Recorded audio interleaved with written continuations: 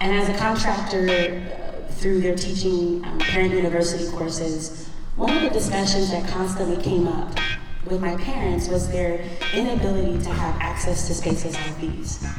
They felt disengaged, they didn't feel included, they didn't feel visible. And that was something that as a parent group, we worked really hard to kind of fix. But we didn't ask, what should we want or what should we do? We just decided in that room what was it that we needed and decided to put our efforts to creating that solution. It was a very empowering space, which is why you are all here this afternoon. This is the legacy of those conversations. Can we give those parents a hand, please?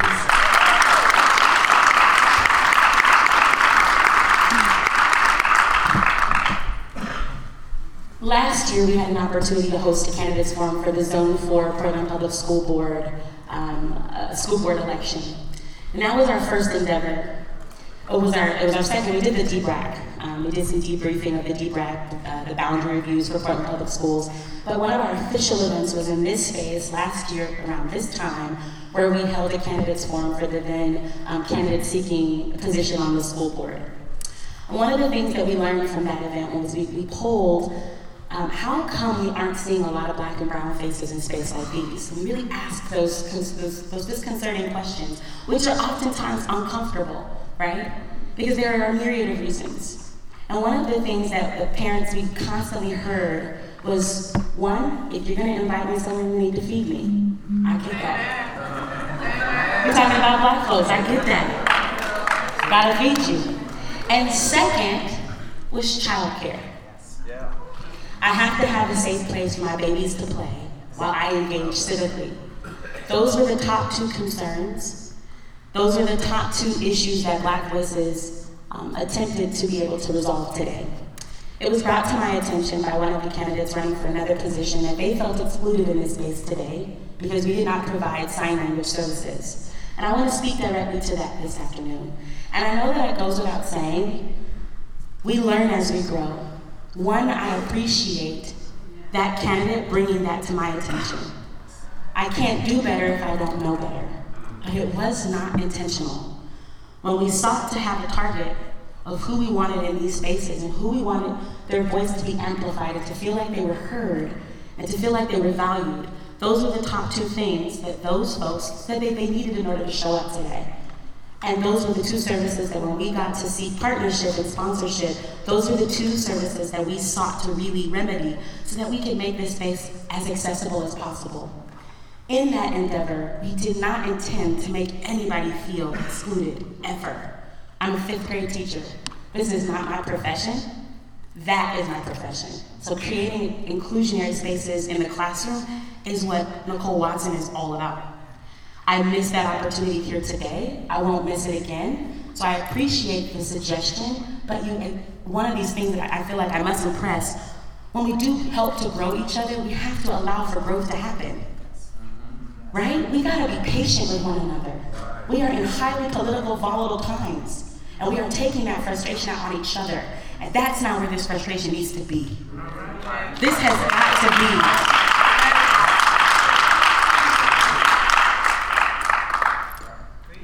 So I apologize if I missed an opportunity today, and if someone left this space feeling that they didn't belong here. This endeavor is about creating access for everyone, but specifically those who live in the margins, as my husband would say. Well, cite my sources. Because he'd be mad at me for taking his stuff and then not citing him.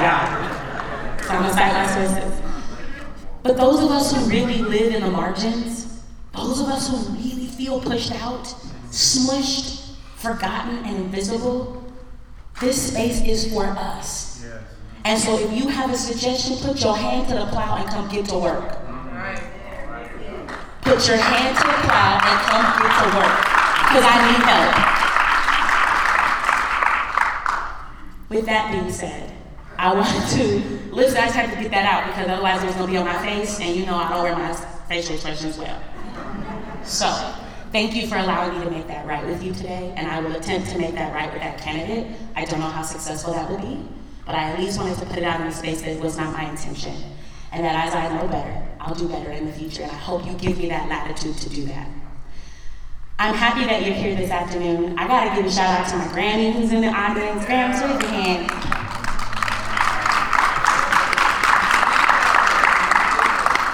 And to one of our other elders, Elder Betty Cox, who's here. Thank you so much for being here. In Black communities, it is super important that we give homage to our elders before we start our spaces, and I've been taught that. I want to also give an acknowledgement to one of our elders, Joyce Harris, who's in the space today. And I know that there are many others that I should and could acknowledge, but for the sake of respecting your time, I'm going to ask that my elders permit me to be able to move forward. So I thank you for being here today. I'm going to introduce my husband, who's much better at this emceeing thing than I am. I'm a little more emotional, and that's all right, because we need a little bit of emotion.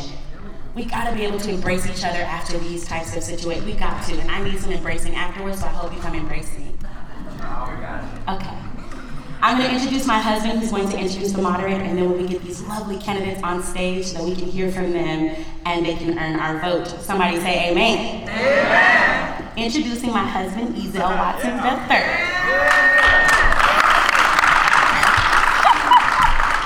Thank you, love you so much. I do.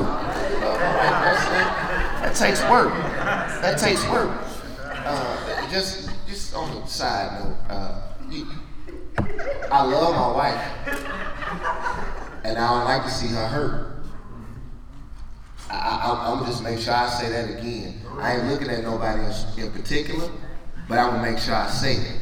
I love my wife, and I don't like to see her hurt. So there is a way to communicate any type of frustration.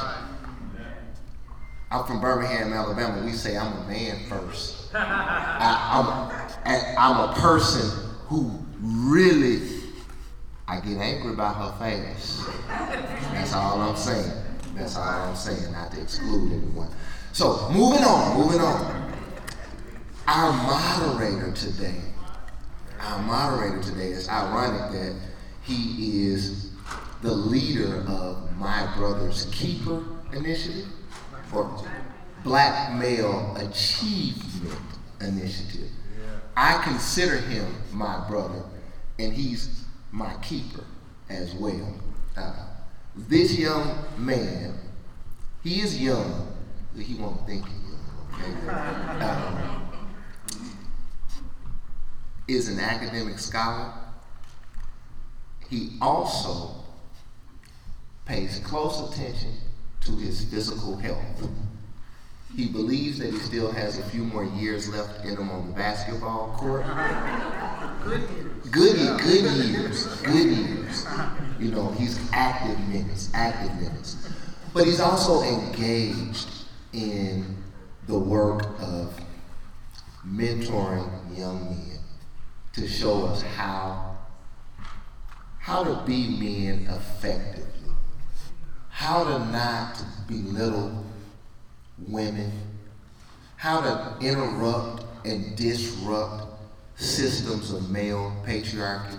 I've observed him do this in action. I watched him give a speech where he made sure that he addressed outdated gender norms. And that's tough, I can say, as a Black man, where things are sometimes ingratiated in us that we don't ever get an opportunity to challenge or critique. So it's my pleasure to introduce C.J. Robbins as our moderator.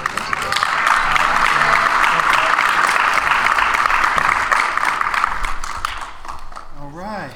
Good afternoon. I'm going to do it one more time because it seems to get more energy the second time. Good afternoon. Good afternoon. There we go. That's what I'm talking about. I want to thank Ezel for that introduction. I also want to thank Black Voices United. This is a critical part of engaging in community, and even further, a critical part of engaging in democracy. Coming and having an opportunity to hear from our candidates that are signing up and taking the opportunity to serve the community. So I want to thank, first of all, our candidates. It takes a tremendous amount of courage to raise your hand and say, not only do I see that there are some things that can be better, but I think that I can help to make those things better. And so I first want you all to give it up for our candidates today.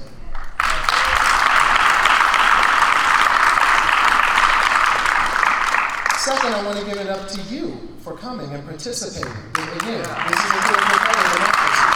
Thank you. So I'm going to lay down some ground rules really quickly. It says set the parameters. I'm going to call them ground rules. And then we're going to have the candidates all come up. They'll be seated in the order that they filed in for candidacy. So just for pure fairness. But to set the parameters. So the first one, I call this, we can do this the easy way or we can do this the hard way. That's something I'm sure you all have heard in our community. So I will ask each candidate to stay within the time limit of 2 minutes per question. If a candidate continues after the time has been signaled, I will ask you to finish your thought within 5 seconds. If you continue further, your microphone will be quieted to ensure we maintain, yep, there it is. So you guys get the picture. I don't even need to finish that. I just will say in advance, thank you to the candidates for helping us to stay on schedule and for honoring the folks here's time today, as well as the other candidates' time. I almost forgot, because I'm young, but not as young as Ezel says I am. I almost forgot that, when it comes to cell phones today, we understand you got to manage some things. Please silence them. And I know you're going to need to use it because you're going to be using it to tweet with our hashtag Black Voices United. So hashtag Black Voices United. I'll mention that a few more times. We want to trim this. Again, I'm not as young as I used to be, but I know how important that is. All right? So the forum is designed to give space to increase voter awareness. This is not a debate. I want to reiterate, this is not a debate. We want our candidates to be taking the opportunity to share about who they are as candidates and not to denigrate the other candidates. This is an opportunity to really share and connect with the community today. My goal is to give each candidate 5 opportunities to help us get to know them better. So that would include their introduction and their closing. So that's why we have to respect time. And lastly, I already said, but during today's forum, time will be provided for each candidate to give both an opening and a closing. I think I've done everything right. I'm looking around to make sure that Nicole everything is good because she's in charge. I'm looking, so everything must be good. She's taking care of. The other thing is that, so for your candidates, that on the time you'll be prompted right here with your 2 minute, your 1 minute, and then do we have 30 seconds? 30 seconds. So that's just kind of how that process will flow. So without further ado, I'm going to ask for each of our candidates to come out, and I will call their names out. We're just going to have you sit in order from our right to left here as I call you up. So in the order they filed, Joanne Hardesty, Felicia Williams, Andrea Valderrama, Loretta Smith, and Stuart Embreeze.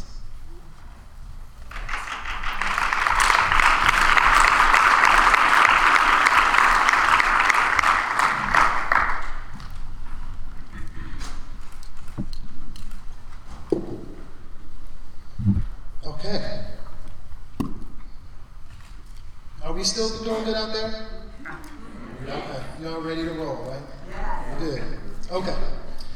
So their introduction is going to take the form of a question. It's a broad question. It allows plenty of room for them to answer. Andrea, you're going to be first to answer the question or give the introduction.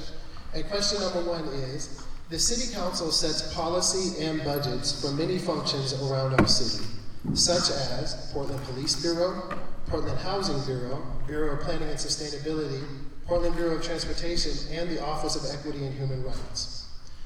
Why are you running for the City Council, and what special strengths do you believe you will bring to the city? Specifically, what differentiates you from other candidates running for this seat? Andrea? It's a long question for 2 minutes. Thank you, everyone, for having me here today. My name is Andrea Andrea Valderrama. I really appreciate you joining.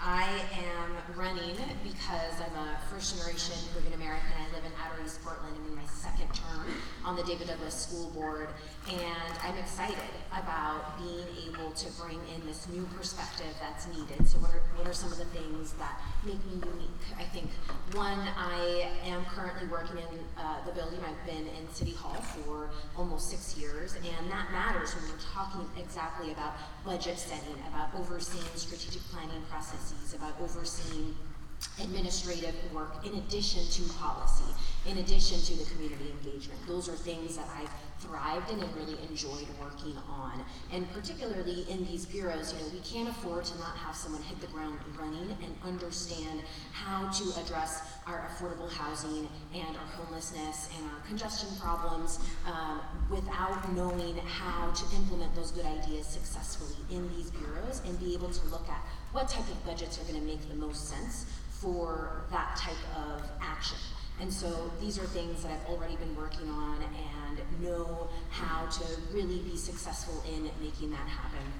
I think the other thing that makes me unique is that, coming from an area where I go home to every day and still see that we don't have sidewalks, still see that members in my community and in my family are still at risk of being profiled and feel unsafe. That matters to have that type of experience in City Hall as well, in leadership.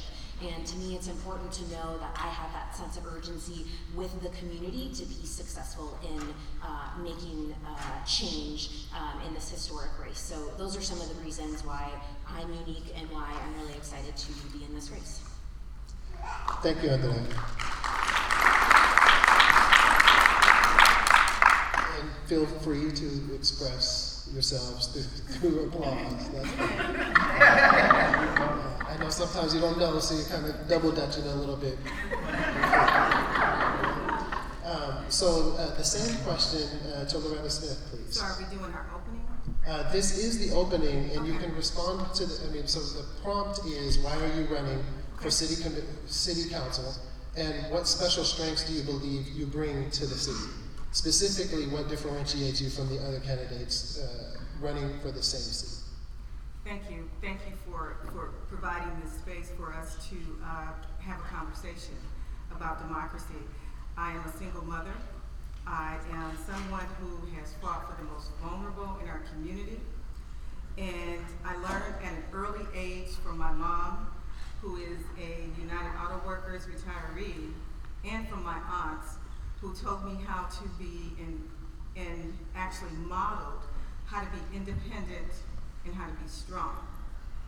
And my past includes working for a man who I consider one of the best, strongest fighters for Oregon, Senator Ron Wyden. And then as I went on to become the second African American on the county commission in 165 years, to be able to fight for the most vulnerable, like our seniors and our young people. I've passed over 70 amendments in the county budget, and I know what it takes to be a fighter. I understand what it takes to look at a budget and identify priorities for the most vulnerable, and I've done that consistently over the last 8 years. So I think my experience, my background, and my accomplishments would make me best suited to be the next Portland City Councilwoman. Yeah. Thank you.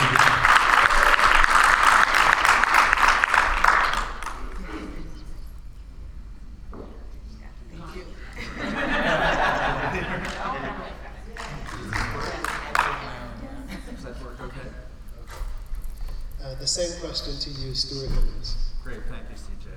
I'm Stuart Emmons, and I am running for Portland City Council because our city needs a housing and planning specialist to get us beyond our housing crisis. I'm an architect, a planner, and an innovator. For the last 20 years, I've been working with community groups on housing issues. There are solutions for people experiencing homelessness.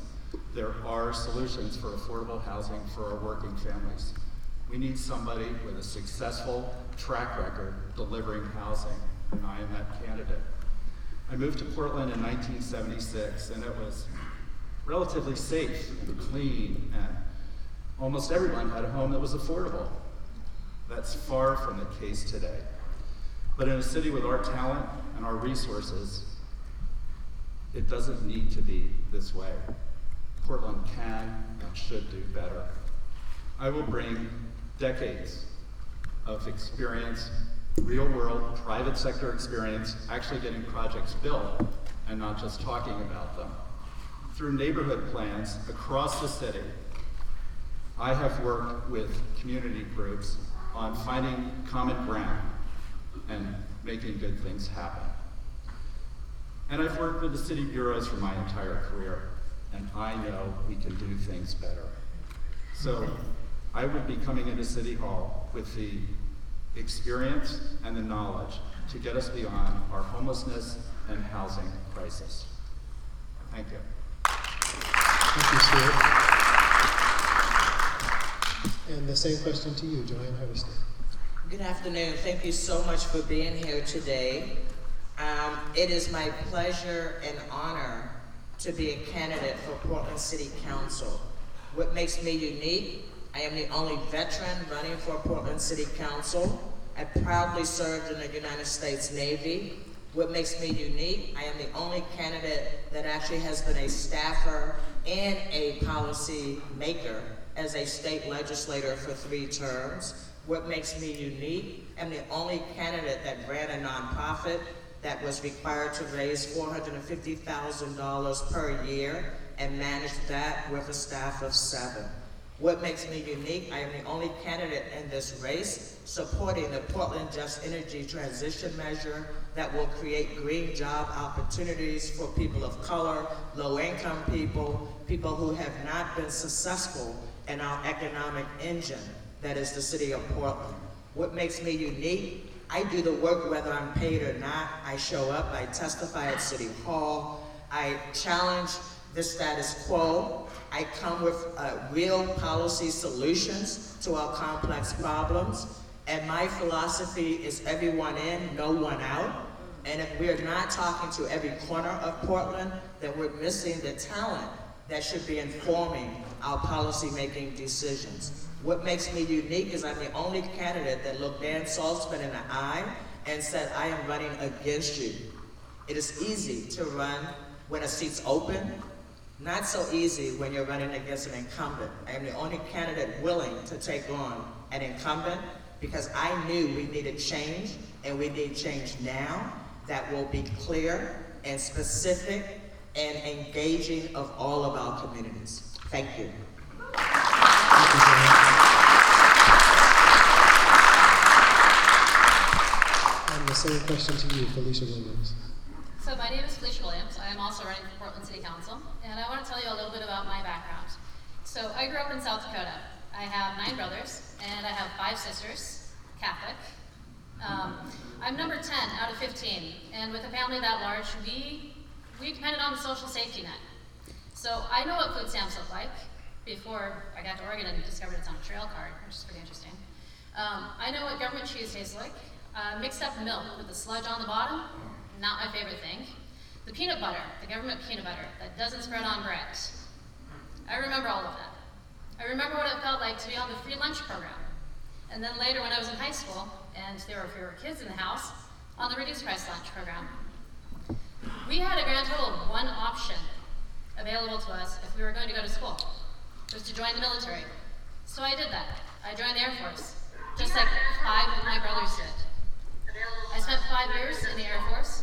My job was command and control. Anytime an accident happened, a plane crashed, a tornado hit, my job was to get that under control as quickly as possible. After I got out of the Air Force, I moved to Oregon. I went to school at the University of Portland and then graduate school at Portland State University. I taught history at Portland State and at the University of Portland, and I am a published historian. Teaching is a labor of love. Now I work for a biotech company, but my love is Portland. And for the past decade, I've been serving as a volunteer. I started with the neighborhood associations. That's the trenches. When you find out where the city works, where the city doesn't work, it's in the neighborhoods. And that's why I'm running. I've seen what the city does well and what it does very badly.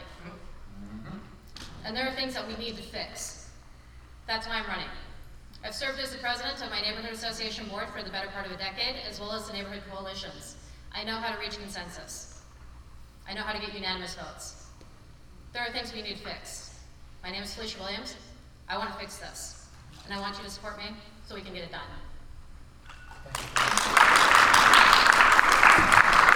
Thank you, Felicia. So on to our second question. It's been said that a budget is not just a financial document, but a moral one that reflects the values and priorities of our elected officials. Mayor Wheeler has prioritized addressing homelessness and infrastructure maintenance this budget season.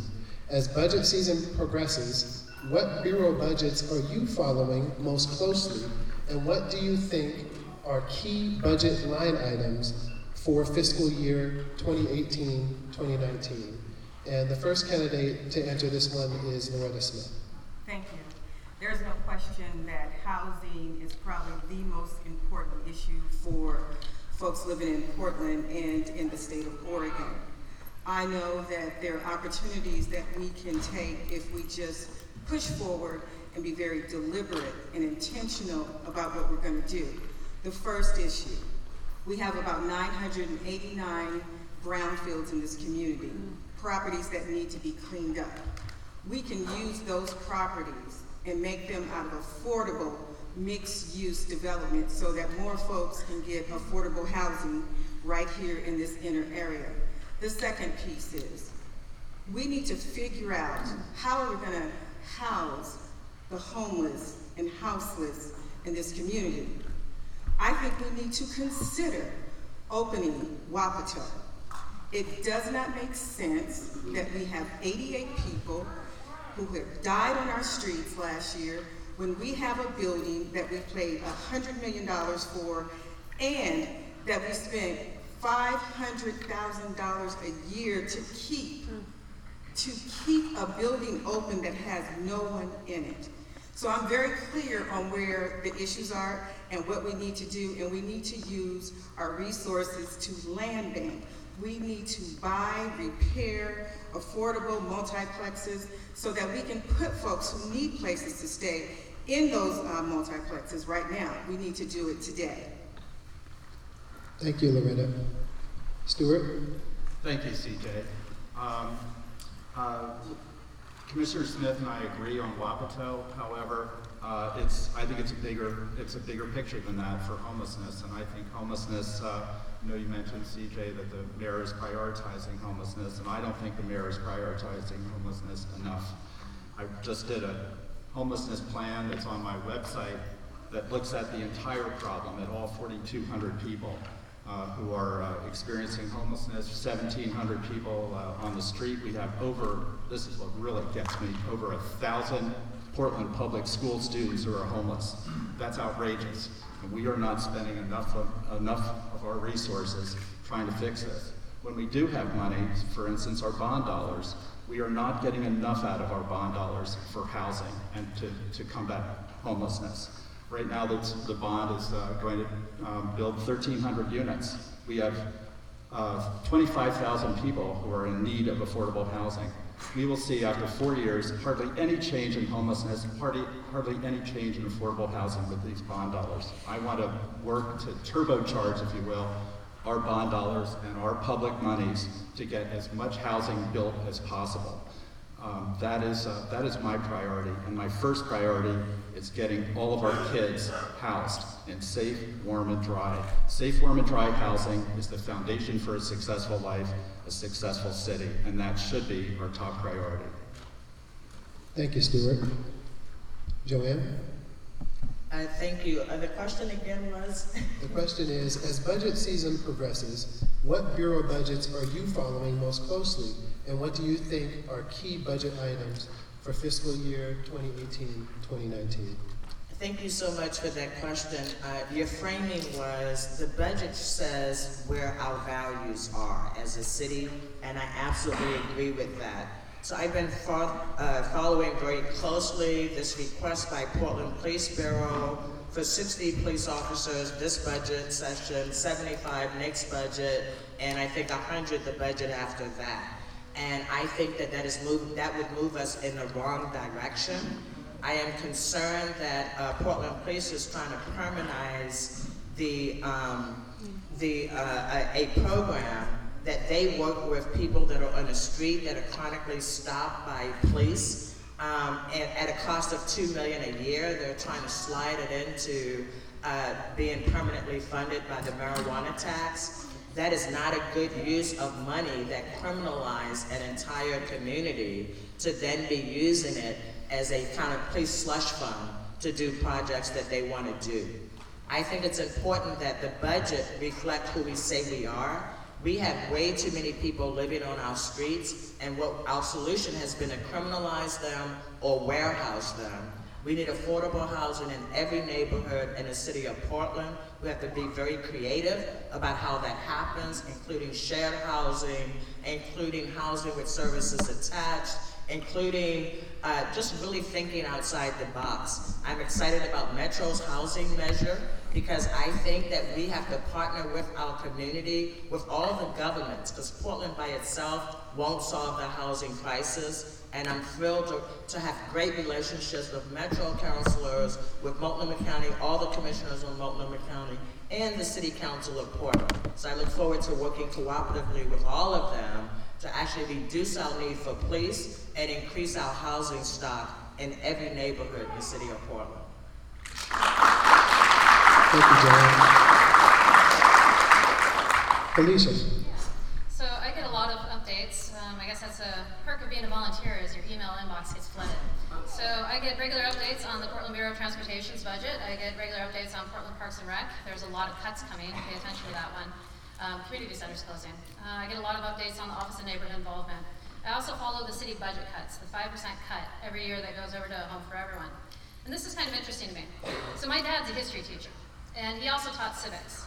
And he said that the government has 4 responsibilities. The first one, protect its people. Second one, identify problems and opportunities. Third, prioritize them. Fourth, fund them. That's what the role of a city council member is, to look at the budgets, identify the problems, opportunities, prioritize them, fund them, and make sure that at the same time we're protecting the needs of our community. So the 5% budget cut that keeps going back to Home for Everyone, this is pretty fascinating to me because I serve on the Law Enforcement Assisted Diversion Program. And what we do is we are trying to provide help for people, the hardcore homeless that are shooting up in doorways, the livability problems that are associated with that. And one of the things that we realized when we got the first set of data back of self-identified needs, of the people in the program, the number 1 need that they requested was medical help. Number 2 was shelter. Number 3 was substance abuse help. Number 4 was mental health. So when we're talking about homelessness and housing issues, we need to understand that it's a public health issue instead of just a shelter issue.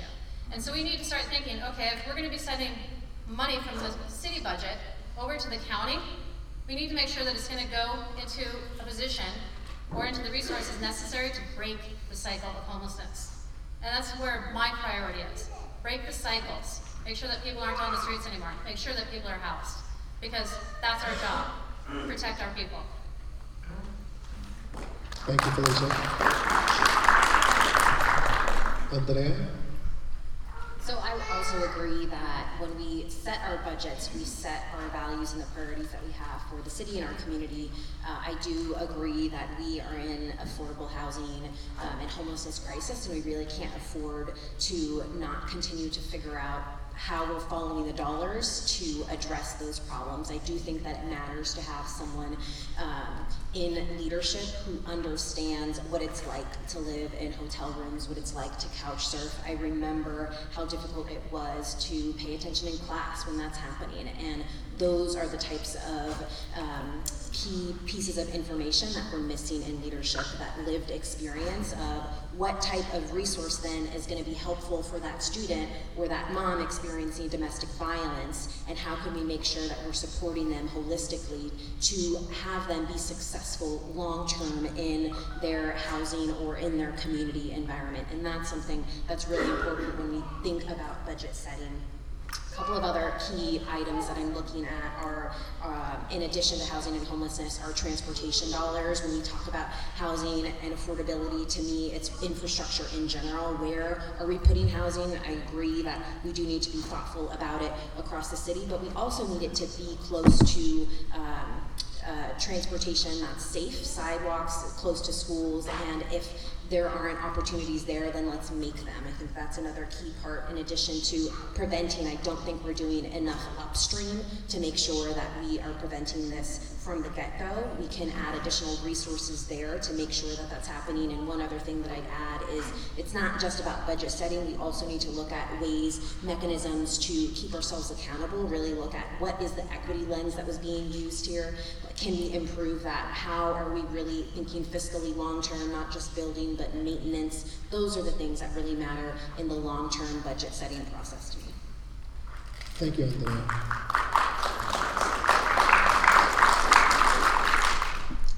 Before we go to question 3, I want to I didn't get a chance to thank our folks who are online. We had over 300, I think it was 350 folks who were viewing our forum this morning. And give it up. Give it up.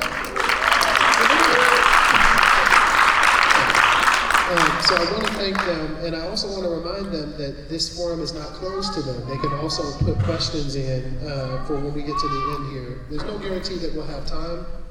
Folks online, that's why you got to show up. And put your questions in. It will make a difference, all right? So going to question number 3, we're going to start with Stuart on this one.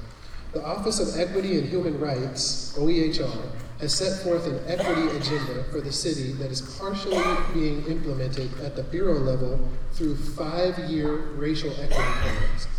What do you consider to be the most important elements of a bureau-level racial equity strategy? That's part 1. Part 2 is, as a city commissioner, how do you envision holding city bureaus accountable to their racial equity priorities? Thanks, CJ. Well, throughout my career, I've been working for projects with the city of Portland on a number of different levels. First of all, schools. I really believe that the city of Portland can help make kids ready to learn when they get to school, and that comes into housing. And that absolutely has a lot to do with equity in our city. And I don't think City Hall is doing nearly enough to make kids ready for school. And I've just talked to a teacher yesterday, and you should hear the stories about some of the kids coming into our 3rd grade class because they didn't have breakfast and they were not housed in a stable house. The second thing is CTE. I used to be a woodworker in my high school. That's got me through high school, and I believe that we can do a lot more with CTE and getting kids who are at risk of not graduated. And I think the city can have a tremendous impact on helping partner businesses with Benson High School and other high schools to get all kids graduated. And CTE is a key part of that. And then the third thing I want to mention is I did a project on MLK with Portland Development Commission, and we suggested, as an architect, I saw there weren't enough minority businesses to choose from on my teams. So I came up with a plan to do job shadowing, to have students come through our project and learn, and hopefully we could see some businesses come out of that, some minority businesses. And PDC said, no, we don't do that sort of thing. We only just do what we're doing with these percentages. And I said, well, that's just not good enough. If we want to have more minority businesses in this town, we need to support schools and we need to support efforts like that within our projects. Thank you, Steve. So to Joanne. Thank you. I had the pleasure to be part of the panel that thought about what the Office of Equity and Human Rights should be, and made sure that we had a budget that would really support the creation of this new office. Personally, I am very disappointed with the Office of Equity and Human Rights and its lack of outcomes. I think what has happened in the city of Portland, which has happened in most government entities, is they've hired 1.5 staff person, made them the equity coordinator, so that the director, so that the elected official is no longer accountable for eliminating the racially inequitable outcomes that are systemic in the city of Portland. Over and over and over again, we keep coming up with these schemes that are supposed to benefit women and emerging and minority-owned contracting firms, and the city has failed miserably over and over and over again. And so equity is just the new buzzword that we use to actually not get the outcomes that our community deserves. For me, I look at outcomes, and if the social determinants of health haven't changed for African Americans and 30 years of progressive leadership, then we have a serious problem. And the serious problem is there's not even intellectual curiosity about why those numbers aren't changing. And so unless we change who sits in those seats, we'll continue to get the platitudes and the big deal programs that are supposed to fix the inequity that has been historic, that continues, even while some people are making a small fortune. African Americans are not faring well in the city of Portland, never have and never will, unless we have a voice on the city council that is unafraid and unapologetic about asking the hard questions and then working to fix those problems. Thank you, John. Felicia?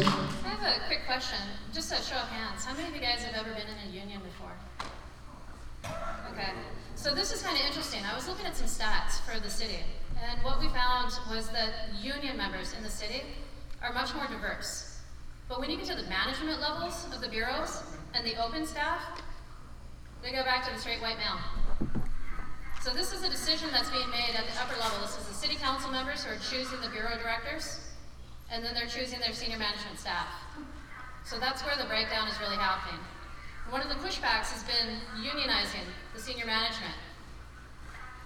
If we did that, then it would probably start following the same trends as the regular union members, the city staff members.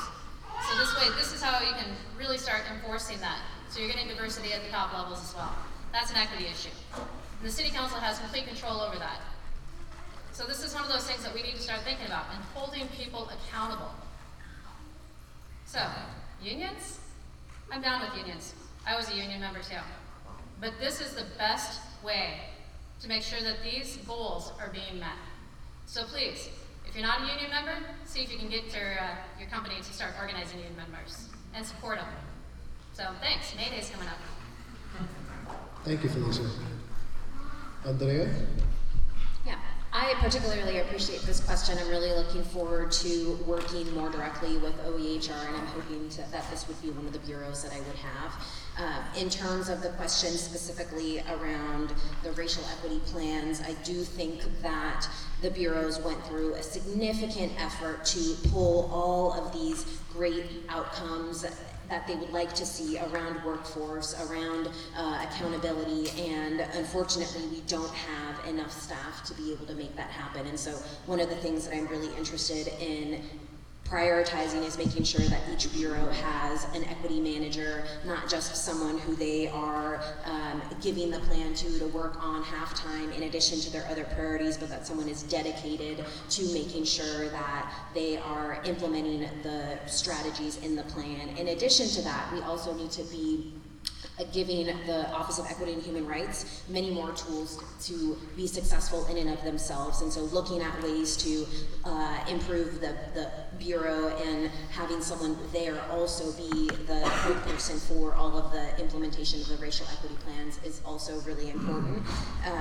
I do think that overall the plan won't be successful unless we have the data and the outcomes to be able to refer back to and say, this is where we want to be, this is what we know is not working, and this is how we're going to get there. And so to me, it's really about being able to pair that with the data and also understand where we're at right now. We are looking at hiring a new director and in the middle of a strategic planning process. I think that's another great opportunity for the Bureau to really have more roots and be a leader in the effective change that we know we need around equity and in the city. Thank you, Andrea. Loretta? Thank you. When we talk about equity, we need to talk about young people. We can talk about outcomes, but I am the only candidate here who can talk about putting a program together to make sure that youth have employment. I started a program in my first year, and we've grown that program to serve over 5,000 young people in this community. And I know if you had a raise of hands here, all of you had summer jobs. I wanted to find out exactly what young people wanted, particularly what young Black and brown men wanted. I had a town hall meeting, filled up the boardroom, over 200 young men and boys and men talking about what they wanted from their county government. They said, Commissioner, we want summer jobs. We want money to start businesses. Can you help us? They also said this is the first time in their lifetime that they knew that a commissioner asked to speak to men in our community. I know that there's 30,000 young people in this community from the ages of 16 to 24 who don't have a job and who are not working.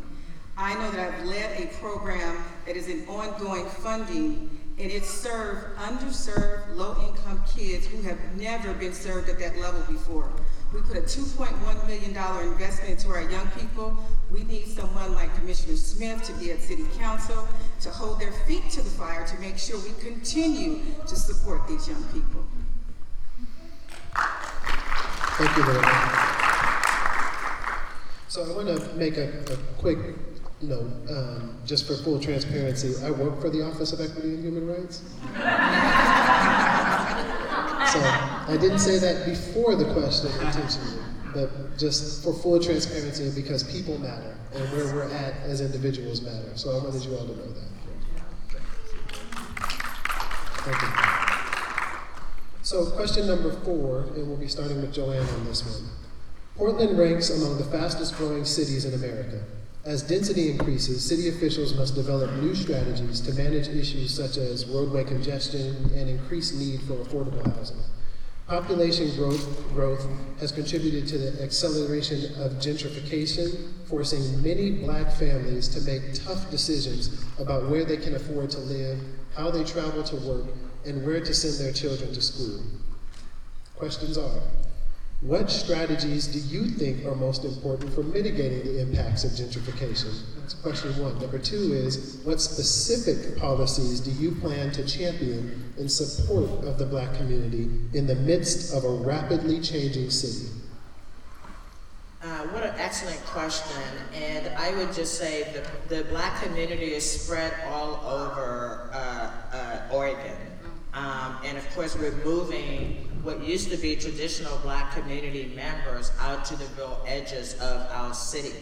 At the same time, we now want to create processes like congestion pricing to charge people for the privilege of coming back into a city that you've been pushed out of during rush hour both ways. I've been attending meetings at Multnomah County boardroom that are being led by Commissioner Jessica Vega-Peterson.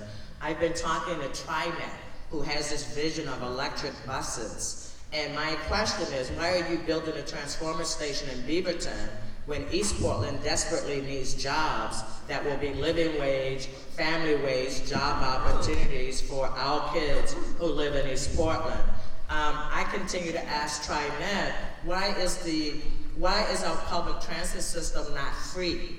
We'd rather criminalize people for not having $2.50 rather than create a world-class transit system that is made for the people who are most transit dependent, because if you start there, it works for everybody else. And so we have elected leaders that love to live in their silos, and they just stay in their own silos. They don't actually pick up the phone and call people in other agencies, because people don't live in silos. We can't afford to live in silos. We should be having electric car stations at the outskirts of the city for low-income people who are forced to need a vehicle to get to doctor's appointments, et cetera, et cetera. What we have is really backward thinking, because we continue to do what we've always done and somehow expect is going to fix our transportation problem. Thank you, Joanne. Felicia. So my neighborhood is 87% renters. Used to be higher. When we got hit with the condo conversion, we lost about 500 units of deeply affordable apartments. 500. So we also have thousands of public housing apartments within a couple of blocks of my building. Everybody pinned their hope on getting into the Roche Schnitzer because it has 223 apartments in it, and it's a Section 8 building. One of our board members, John, he unexpectedly lost his job a couple of years before retirement. He was working at Portland State. And at the same time that happened, he was experiencing housing insecurity because his rent was skyrocketing. This is at the same time that the Community Alliance of Tenants started talking about inclusionary zoning ban at the state and seeing what we could do to overturn it. Our board of directors looked at that and we decided that we were going to go ahead and take a position on it. John went personally to every single person on that board and got them to support the overturning of the IZ ban. So when our state rep, Jennifer Williamson, came to talk to us, we asked her, focus on this. At the same time that the state overturned the IZ ban, we were going through the comprehensive plan in the Central City 2035. We understood that the zoning changes would be impacted by IZ. And we figured if they're gonna build tall, they're gonna build tall in downtown. So we were happy with that. What we saw a couple weeks ago from City Council when they killed some of the zoning, kept wondering, who does that help? It didn't help John. Doesn't help anybody else who was dislocated. We need to start thinking about the ramifications of the actions. Follow it through to the logical conclusion. Who does this help? And more importantly, who does it hurt? And that's the job of elected officials. And that's why I'm running for City Council. Thank you, Felicia. Andrea? So when I first moved to Portland, I lived in the Coley neighborhood and over time was unable to really find anywhere that I could afford. There was this big circle that was clearly places where I couldn't afford, and now live in Gateway and have been slowly kind of moving out east because of the affordability crisis that even 8 years ago was a problem and has since exacerbated. In terms of the specific strategies to your question of how do we make sure that we're mitigating displacement in addition to preventing it, I'm a firm believer in community benefits agreements, really working with community to make sure that if and when infrastructure is developed, that we are doing it in a thoughtful way, in a community-led way. I also think that when we talk about our housing and homelessness crisis, it's really one of affordability. I don't understand how someone like my mom can work 40, 50 hours and still barely make ends meet, and the majority of the resources are going to rent or housing costs. That's a problem, and so we really need to look at how we can be better about providing the economic stability and job opportunities so that all families can afford to live in their homes if they want to and thrive there and continue to be part of their community. I am a big fan of multi-generational living. My mom lives with me in addition to my sister and her kids. It's extremely helpful for us as a immigrant family to have that experience. I think we should have more opportunities for that to happen. I'm also a big fan of the preference policy that we have in Northeast Portland, where we do provide an opportunity for people to come back into an area if they were displaced. I'm really interested in figuring out how we can be better about expanding that opportunity for more people, and particularly for our seniors, folks on fixed incomes, to make sure that we are providing them the subsidy to be successful. Thank you, Andrea. Thank you. Information is key. If you don't have information, you don't know what's going on. And I think the lack of information to minority communities is a problem. If you look at the city budget, it's almost $4 billion. So you have to follow the money. Where is the money going? The city and the county government, they're an economic driver. So I propose that we go out into the community and we talk to community-based organizations. Let them know when the RFPs are coming out to do business with the city. Be very deliberate, very intentional. Identify where can we find opportunities to put more and additional affordable housing in East County. I live in East County. In fact, I live in the Wilkes District. Me and my son have a duplex. And I noticed that there are not as many services or transportation out there. We need to begin to build neighbors and neighborhoods and businesses past 82nd. There is not one elected leader who lives past 82nd except me. You need to have someone who is going to be a voice for the voiceless. You're going to need to have someone who understands a budget day one. You need to have someone who will be able to speak truth to power, and who has spoken truth to power, and who have stepped up into the gap about resources. I started the Promise Neighborhood because I noticed that African American young people, they were not graduating from high school. And so I worked backwards. I put $2.1 million in the Promise Neighborhood so that organizations like Latino Network, SEI, IRCO, NEA, people who do great work with kids of color and their families, so that they can help additional families. There's never been that kind of money directed towards guaranteed money for communities of color before I've done this. So I want to continue to do this at the City of Portland. Yeah. Thank you, Lorraine. Stuart? Well, one reason our roads are getting clogged is because everybody's getting pushed out of town and has to get on the freeway for an hour to get to work. The horse is leaving or has left the barn, and our city council is dithering about and not doing enough to address the numbers. We have 25,000 people who are in need of affordable housing. And you know, this housing bond is going to take care of 1,300, including 300 plus maybe 600 homeless. It's just not enough. So I did my homeless plan here. That is a start. It's not just talk. It is a plan that looks at the numbers holistically for 4,200 people who would go into 3,300 units of housing and the rest in shelters in 2 years. And then after that, then we look at our affordable housing thing. How do we address 25,000 and not just 1,300? That is, we obviously need to look at the private sector. We need to combine public and private dollars to make that happen. There's a constitutional amendment that hopefully will go on the November ballot, like the state of Washington, that will address that. We're not looking at the problem holistically. And until we do, we're going to see more and more people getting priced out of the city. Thank you, Steve.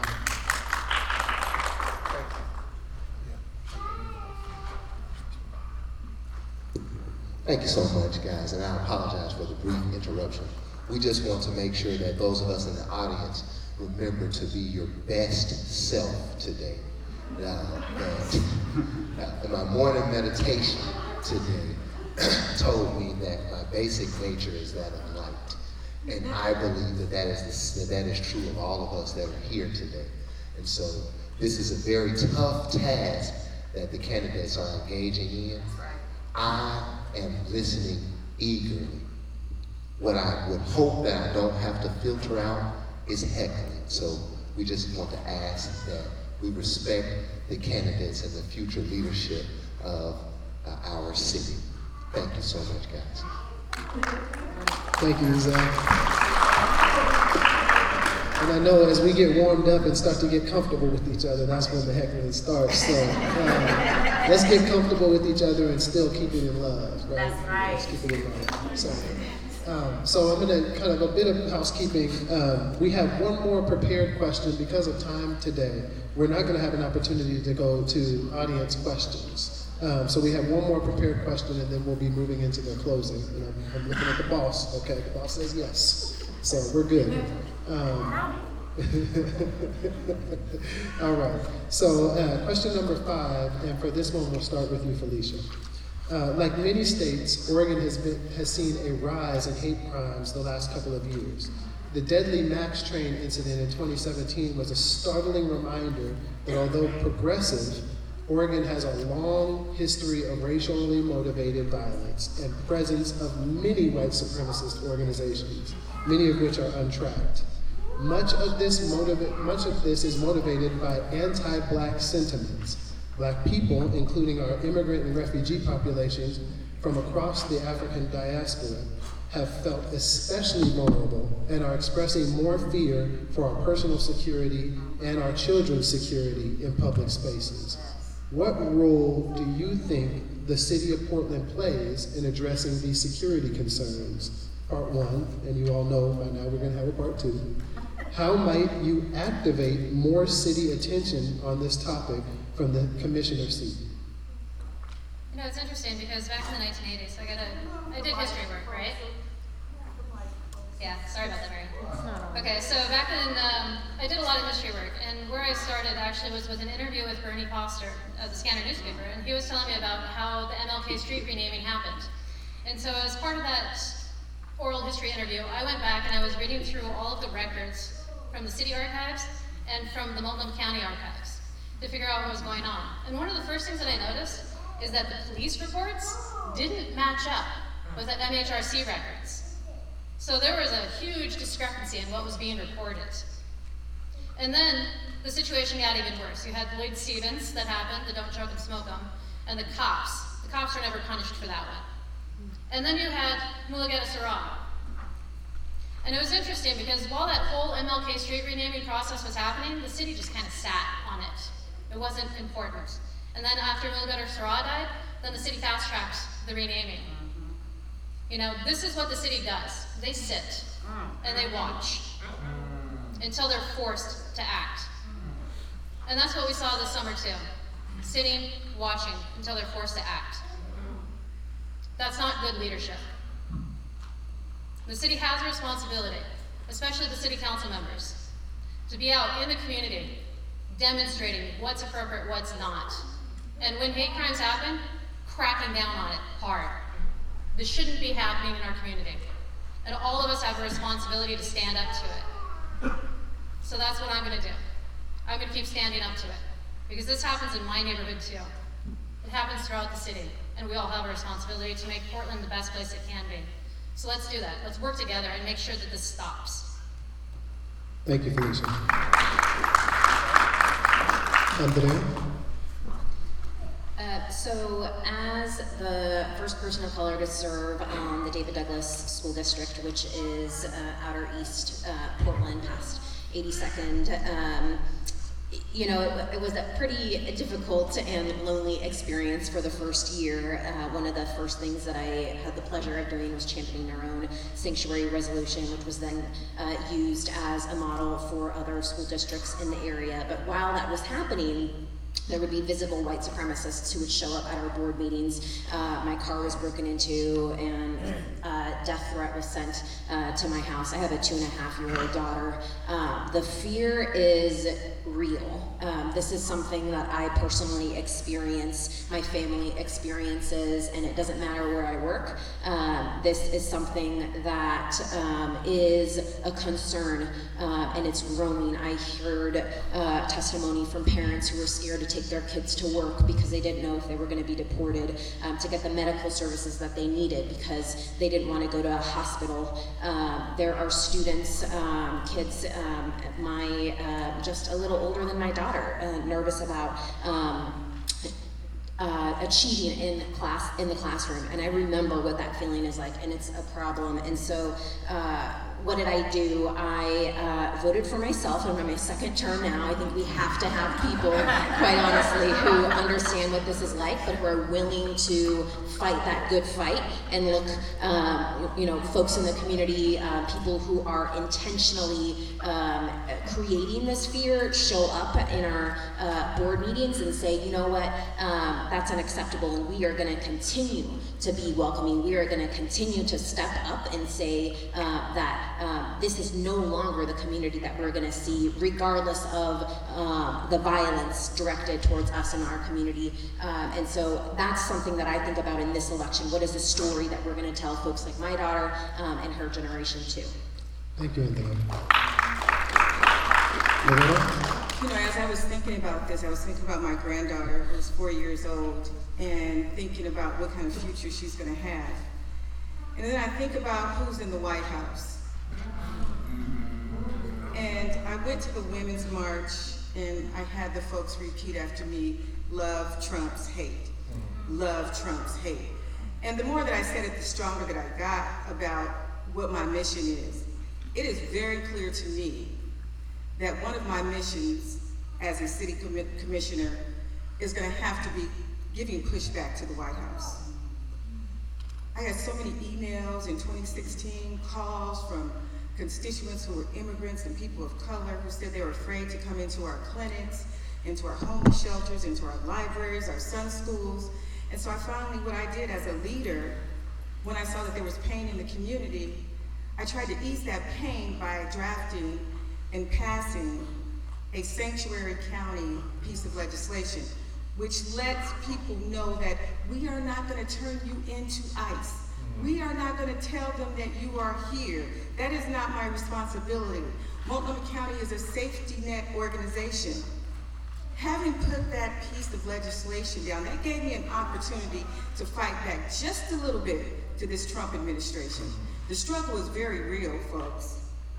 Now, he may take some of our county money because we passed that sanctuary county. I called some of my colleagues and said, do you have our back over here? Because we know they're coming for us. We need your support. We need to be able to help people of color and immigrants when they're in their time of need and make sure they know that we have their back. That's why I want to be a city councilwoman. That's why I want to be a good example to my granddaughter and her friends to let people know that it is okay to step up and stand up for people who are getting a very, very raw deal. Thank you,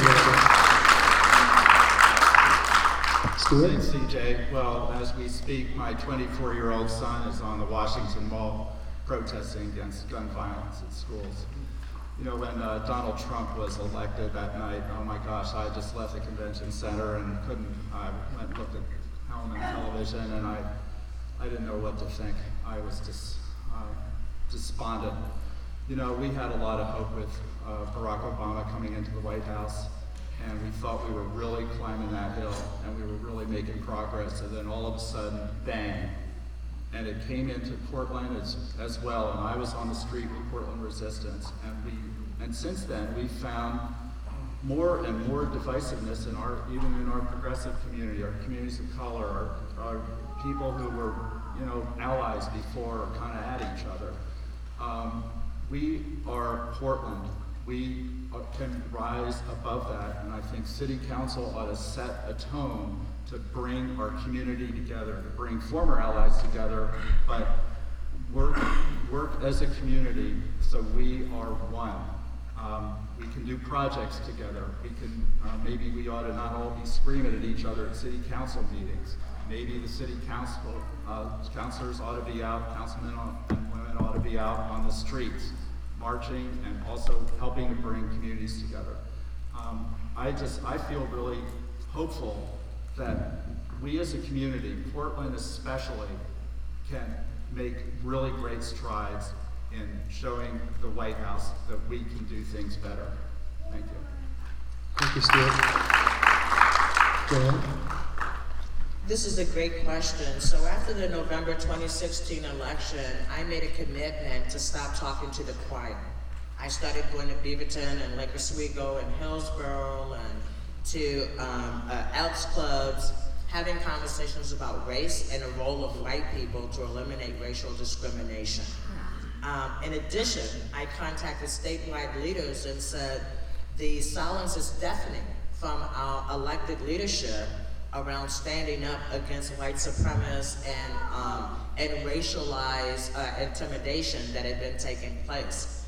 When you are a person of color and you see Portland police escorting white nationalists down the street on 82nd Avenue, when you know that the training director for the Portland Police Bureau is a Nazi and had his service record cleaned out, what I'm concerned about is our leaders have been deathly silent. This letter that I was told at the Labor Day picnic, statewide leaders were signing to say that they were going to take a strong stand. We're still waiting for that letter. I find it really disappointing that the African-American woman who was attacked on the MAX train the night before those poor people lost their lives was treated like a criminal rather than like a crime victim. And we need leadership that's not going to pretend that we're not living this reality. The other thing is, let's stop telling people we're a sanctuary city. There's absolutely nothing sanctuary about the city of Portland, Multnomah County, when the sheriff is still cooperating with ICE, when people are still being, families are still being destroyed, and you have a sheriff that actually is in cohesion with ICE. Do not tell people that we're setting people up for failure. It absolutely is the wrong message. The message is that we have to fix this ourselves. As a community, we have to protect community members. I'd love to see us developing a new underground railroad. Thank you. Thank you, John.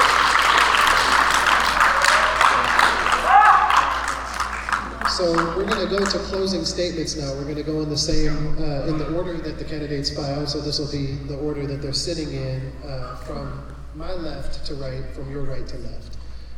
So they'll have 2 minutes each, and we're going to follow the same time protocols we've been following the whole time. Before we get there, though, I just want to thank the candidates. This has been a great opportunity to get to know your platforms, what your plans are, where you think the issues are, and where your heart flows from in the work. And I want to thank you again for raising your hand and saying, I think I can play a major role in fixing the problems that I see in my community.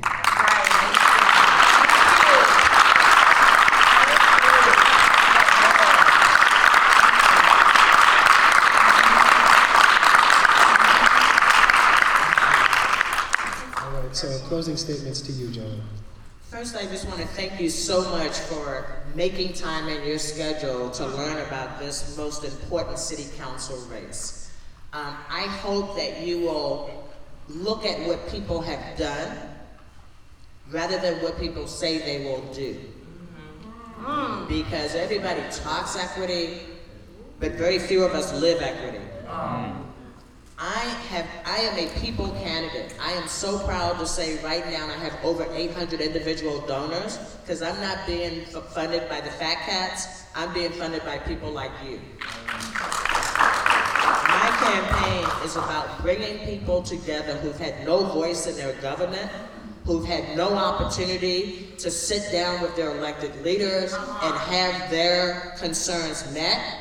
I think it is disrespectful to expect you to go to the government. If I am your representative, my job is to come to you, not to demand you come downtown to City Hall at 9:30 a.m. on Tuesday morning. That's not convenient for most people, only for people who have a vested interest in what comes out of City Hall. I was a bit appalled yesterday to learn that we're incentivizing developers, giving us a couple of more affordable housing units. How about we flip that and incentivize people building affordable housing units, period, and actually do a moratorium on building luxury units? Because we've got an overabundance of luxury units, and we have absolutely a pigly amount of housing that is affordable for working people in this community. We ought to be ashamed when people work 2 and 3 jobs and can't afford first, last, and security deposit to move into a place. We can do better, but we have to have real leadership. Leadership that's unafraid to take on the power structure and work collaboratively and cooperatively to resolve these problems. If we are so progressive, we would have solved these problems 30 years ago, so we just aren't living up to who we think we are. Thank you. I want your vote. Please vote for me, Portland City Council.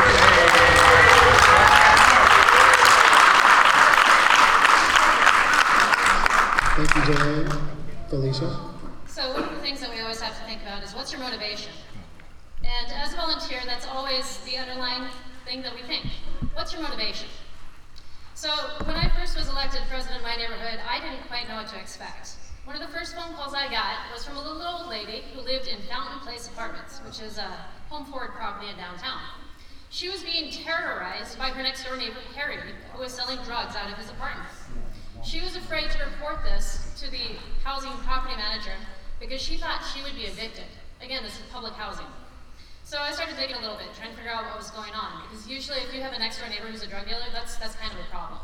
So I met with her, and I met with the other residents of that building, and we had crime prevention that came with us. It turns out that Portland had implemented something called Housing First. It's the wet housing model, right? So Mariah didn't know that. She didn't realize that just because she's poor and she's living in public housing, that she had an next door neighbor that was a drug dealer, and that the barrier for eviction was much higher for him than it was for her. At the same time that this was happening, the drug dealer on the 4th floor died of a heroin overdose. They had transients that broke into the building and set fire in the community room. So, my job was trying to figure out, what can I do to help her? What resources are available to us? This is my crash course in how city government fails the poorest people. Mariah doesn't live in the building anymore. Now 2/3 of it is wet housing. Her only crime was being poor. So when I think about the priorities that we have in city government, I always ask, compassion. Compassion for whom? And I think this is what I bring to the table. We need to balance compassion with common sense. And that's why I'm running for city council. I've spent my time in the trenches. I know where the problems are. I want to fix this because I don't think Mariah should be forced out of her housing. I don't think anybody should. My name is Felicia Williams. I am running for city council. If you'd like to find out more, we have information at the table. Thank you, Felicia. Andrea?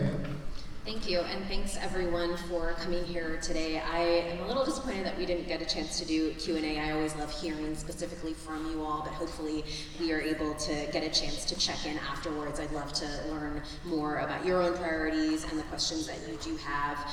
Again, with this race, I do think that it's really important to have someone who not only has good ideas, but the understanding of our commission form of government to implement those good ideas successfully and to know how to then be able to evaluate progress and make change and have those tough conversations in a positive way with our colleagues on the city council. This has been a strategy that I've used out in David Douglas. I think we have to make sure that we are prioritizing voices who understand what the majority of Portland is experiencing and how to make change in those community priorities. I do think that also, as a mom, I have to say, one of the reasons why I jumped in was because it was important to me to tell a positive story, a positive outcome to my daughter. My husband and I had a lot of conversations about what was the message, what was the lesson that we were going to teach her about this feeling of instability, of fear that our own community is facing. And to us, that meant that we were going to show her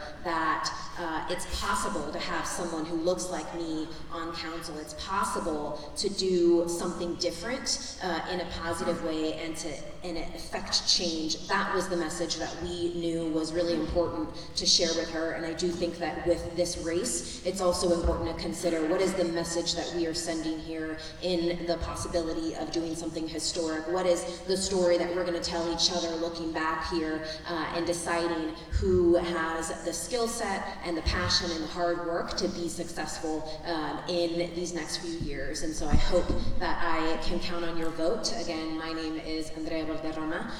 You can find more information on my website, valderramaforpdx.com. Thank you, Andrea. Loretta. Thank you. I want to thank everybody for coming today because this is what government is all about. This is about everyone coming to the table. And what you get with Commissioner Smith, you get someone who's going to bring everyone to the table. I'm the only one on this floor who have brought people together, who have passed legislation that helps people stay in their homes, who work for young people, making sure that they have the skills necessary to go into the future, to make sure that they have an opportunity to succeed. A job is something that you have to train for. A job is something that you need to pay for housing. I want to make sure that I'm at the city so that we can make sure we have living wage jobs for people so they can live anywhere in the city, not just out in East County. They can live in North or Northeast Portland. I know that it's really tough when you have to figure out who to support, who to vote for. But a vote for Commissioner Smith is a vote for our young people. It's a vote for our seniors. It is a vote for communities of color. And it is a vote for someone who is not afraid to stand up. You all know we have a lot of problems at Multnomah County. Yeah. You all know that there are a lot of employees who are experiencing racism, institutional racism, deliberate. And I was the only commissioner that stood up and stood out and fought for our employees and said no more. You're gonna get someone who's gonna go down to the city and we're gonna shake it up a little bit. We're gonna bring some of District 2 down to City of Portland. And we're gonna make sure that everybody knows that those doors are gonna be open to everyone as a city commissioner. I would ask you to look at me as the only candidate that you can vote for, because I am gonna be the person who's gonna stand up for you. Thank you. Thank you, Stuart. Yesterday, I went to see Grace and her mother Megan, and they were living in Quezon Chacojas, a project I designed for NEA out in Lentz.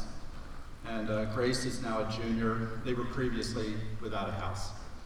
Grace is now a junior at Benson, and she's making dragons, and she's in the arts, and she showed me her business card, and she's got her phone going, and she is taken off.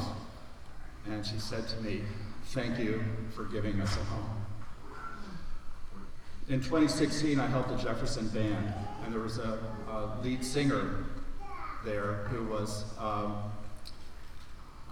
in and out of, had some discipline issues at school, and then she found a band and she became a singer at the band, and she was really, really good. And we were at a concert one night, and her house was out in Lentz, so I offered to take her home, and so I did. And I didn't ask her too many questions on the way home, and she said, can I get some food? And I said, sure.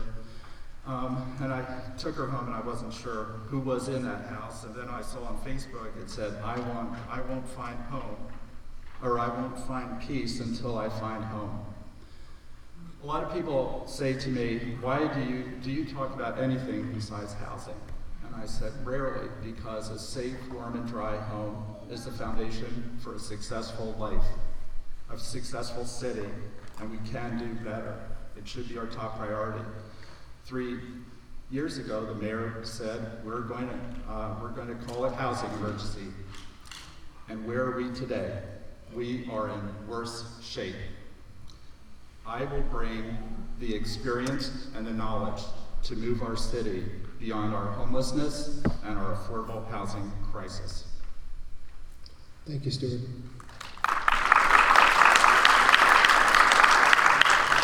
So to wrap things up today, they are done with their part today. And this is where your part begins.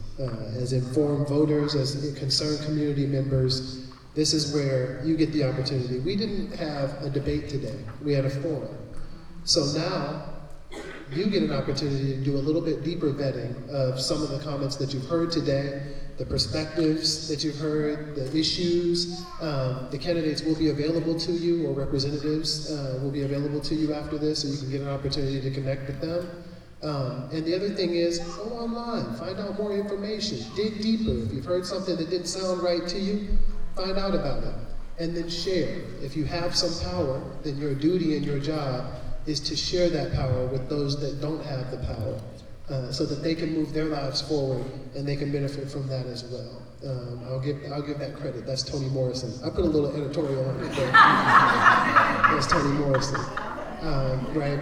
And so this is your part now. So thank you all for coming today. I will say, last but not least, I would be remiss in my duties as coordinator of Black Male Achievement.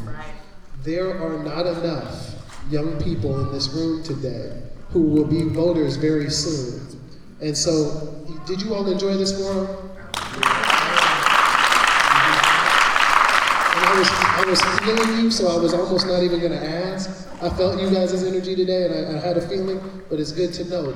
If you enjoyed this forum, the next time you see a forum from Black Voices PDX, Black Voices United PDX, come again and bring someone. And I implore you, bring a young person.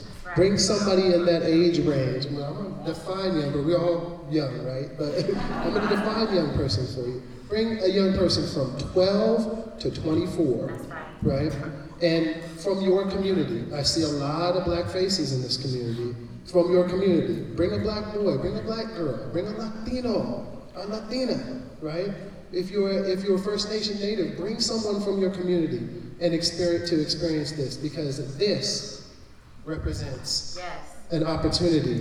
This represents access, right, for our communities. Okay, so thank you again for coming out tonight. I want to thank Nikki. I want to thank the entire team that put this together. You did an amazing thing.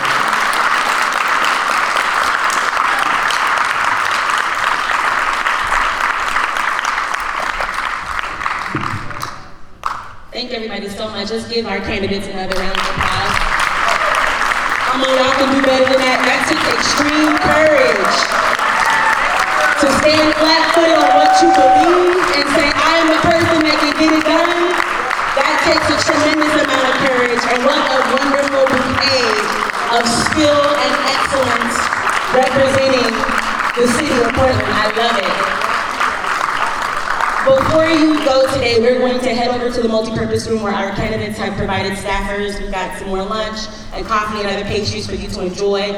But I want to make sure that I thank everyone on the back of our program, every single sponsor that sponsored either food or childcare or the programs or something. Thank you so much. And to our steering committee and all of our volunteers, you are amazing. No deed went unnoticed today. Thank you from the bottom of my heart. Community, we love you. We'll see you at the next event. Thank you.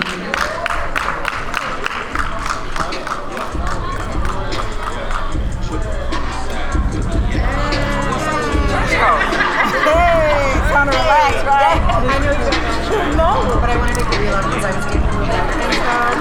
I had a great time. I was at the mayor's Yes. You were our favorite person. We talked. What up, y'all? It's Emmanuel hopping in here. I hope you all enjoyed that, man. Session 2 was live, all the way live, man. Salute to CJ.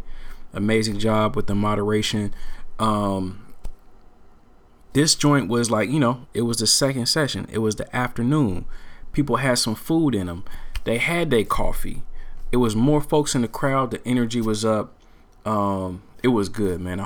I enjoyed it. Like sitting there, just taking it all in. It was really good. We had some heavy hitters on that panel. You know what I mean? So, that was Portland City Council Commissioner, position number 3. Those candidates. So it was Joanne Hardesty, Felicia Williams, Andrea Valderrama, Loretta Smith, and Stuart Emmons.